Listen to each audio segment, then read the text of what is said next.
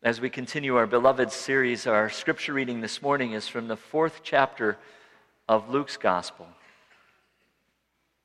And we begin reading there in verse 14.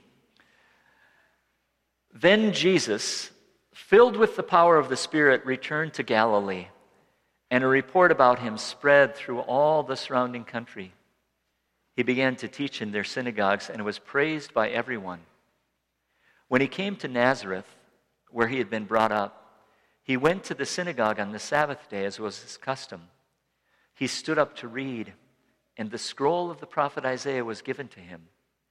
He unrolled the scroll and found the place where it was written, "The Spirit of the Lord is upon me, because he has anointed me to bring good news to the poor.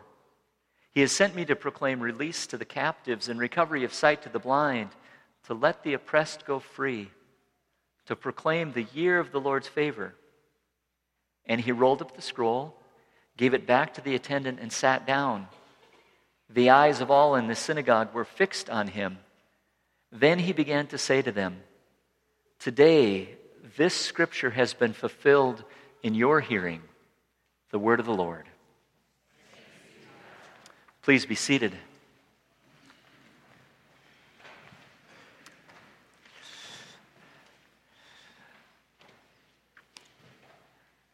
I apologize if you've heard me share this story before, but just about every time that I read this passage about Jesus in his hometown synagogue, reading scripture and then preaching, I'm reminded of the one and the only time that I went back to my hometown, Rapid City, and read scripture and preached.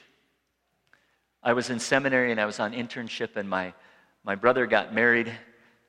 And so I went back to Rapid, and the church that had adopted me, Calvary Lutheran Church, invited me to preach. And so I preached, and after the service was done, I was in the narthex, and this woman came up to me, Ruth Winter is her name, and she came up and she shook my hand, and with tears in her eyes, she looked at me and said, "And Jeff, you were such a naughty little boy."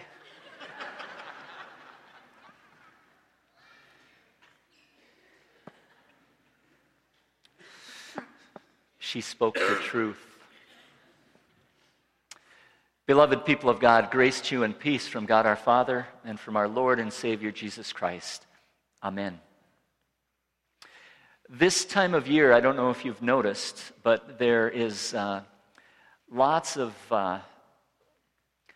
Harley, could I ask you, could you turn the monitor down? I'm echoing through the monitor back here, and it's distracting me. This time of year, there is a little bit of talk about politics, right? Have you noticed that? And people are giving speeches, like Governor Noem gave the State of the State address not too long ago. And I've heard that President Trump might be giving a State of the Union speech if the battling in Washington gets straightened out. Well, I mention that because many folks have lifted up this passage of Scripture and Jesus in the synagogue in Nazareth, and they've pointed to it and they've said, this can be understood as Jesus' inauguration speech. This is the first public speech that Jesus gives in Luke's Gospel, and he kind of sets out his agenda. He sets out what his ministry is going to be about. And to do that, Jesus takes the scroll and he turns to the prophet Isaiah and he reads from Isaiah, "The Spirit of the Lord is upon me, because he has anointed me to bring good news to the poor, sent me to proclaim release to the captives, recovery of sight to the blind, to let the oppressed go free, and proclaim the year of the Lord's favor." Now, if you would actually flip back to Isaiah and see where he reads from the 61st chapter, you'll notice that what's in Isaiah is a little bit different. I'll let you see what Luke tells us on the screen, and listen. From Isaiah 61, "The Spirit of the Lord God is upon me, because the Lord has anointed me. He has sent me to bring good news to the oppressed, to bind up the brokenhearted, to proclaim liberty to the captives and release to the prisoners. To let the oppressed go free, you have to turn back a couple chapters where Isaiah talks about letting the oppressed go free and sharing your bread with the hungry and bringing the homeless poor into your house, covering the naked. And then Isaiah 61 that Jesus is quoting from says to proclaim the year of the Lord's favor, and that's where Jesus stops. But Isaiah goes on and says, and the day of vengeance of our God. Interesting, Jesus stops before vengeance of our God. I don't know why, but I just invite you to think about that as Jesus is kind of setting out his mission, sharing what he is going to be all about. And then he says, this is fulfilled in your hearing. Jesus, the beloved hometown boy, comes back to Nazareth and reaches back to Isaiah and sets out this agenda, this mission for what he is going to be all about. The Spirit is upon me, he says. And indeed, perhaps you recall how just a few chapters earlier, 2 weeks ago in worship, we heard about Jesus' baptism. And how when Jesus was baptized and he came up out of the water, how the Spirit descended upon him like a dove.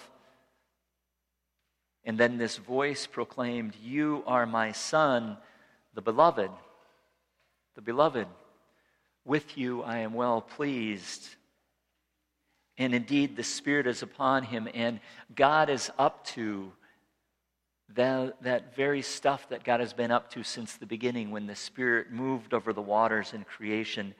God is continuing that in Jesus. And I invite you to watch Jesus and to see the way that he lives this out, the way that he does bring good news to the poor, the way that he brings release to the captives, recovery of sight to the blind. Jesus, in his inauguration address, shares with all of these people who don't feel so loved, he shares with them the good news that they indeed are beloved. And Jesus also does this for you. For you, beloved child of God. When you feel poor, perhaps economically poor, perhaps poor in other ways, Jesus comes and brings good news to you. When you feel like you're captive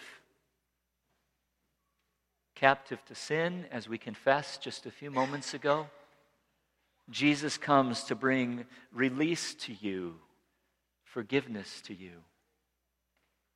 When you are blind, when you are stuck in your life and you can't see a way forward,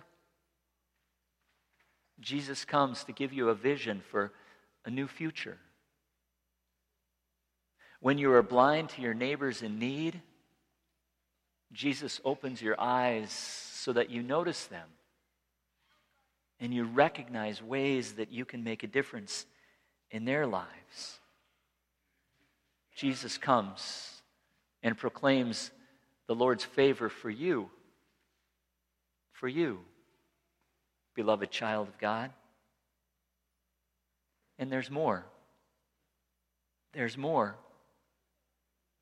Much like with Jesus and much like we'll celebrate with Grayson in his baptism, that the Spirit is upon him, so too the Spirit is on you.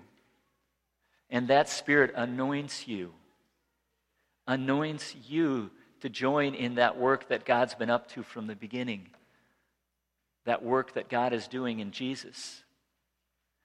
For God is at work in you, beloved child of God, to bring good news, to bring release, to help others to see, to let the oppressed go free.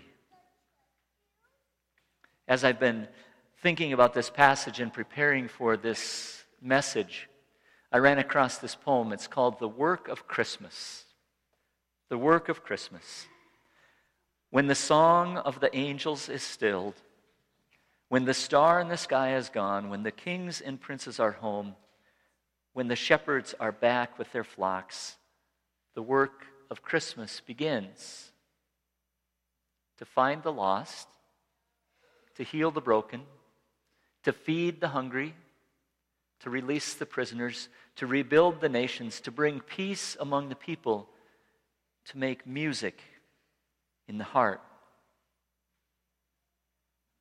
Beloved people of God, the work of Christmas, the work of Christ, the Anointed One, the work of us as Christian people, as beloved children of God.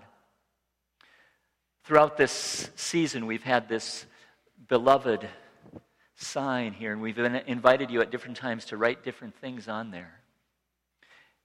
And today, during the offering, if you would like to write on there a concrete way that you see this happening, that you see the work of Christmas being done out in the world, or a way that you feel called to share in that work of Christmas, of Christians, that you can just write it there on the board as an offering.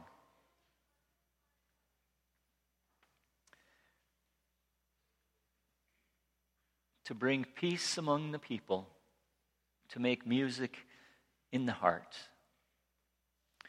Back in Rapid City, that woman Ruth, who so accurately described me, her whole family were musicians. Her son, my friend, played the trumpet. His sister played the French horn. Her husband, Milo, was the band director for years at Stevens High School, and they won awards all the time. They made lots of music. Lots of music. And Jeff, you were such a naughty little boy. And yet God still makes music in naughty little boys like me. You might think that you are just a naughty little boy or a naughty little girl, and you are. Just saying. And yet God makes music in you as well. God makes music in you as well. When I was a teenager, there was a brand new song that came out, and a couple of my confirmation classmates sang that song as part of my confirmation service back at Blessed Sacrament Catholic Church. And it's a song that sets to music God's story, that sets to music God's care for the hungry and the broken, and then invites us to join and make music with our lives. It was a brand new song back then in the old days, and it's one that is familiar to many. And so I invite you. I invite you to join me, beloved people of God, in making music as we stand and as we sing together. Here I am, Lord.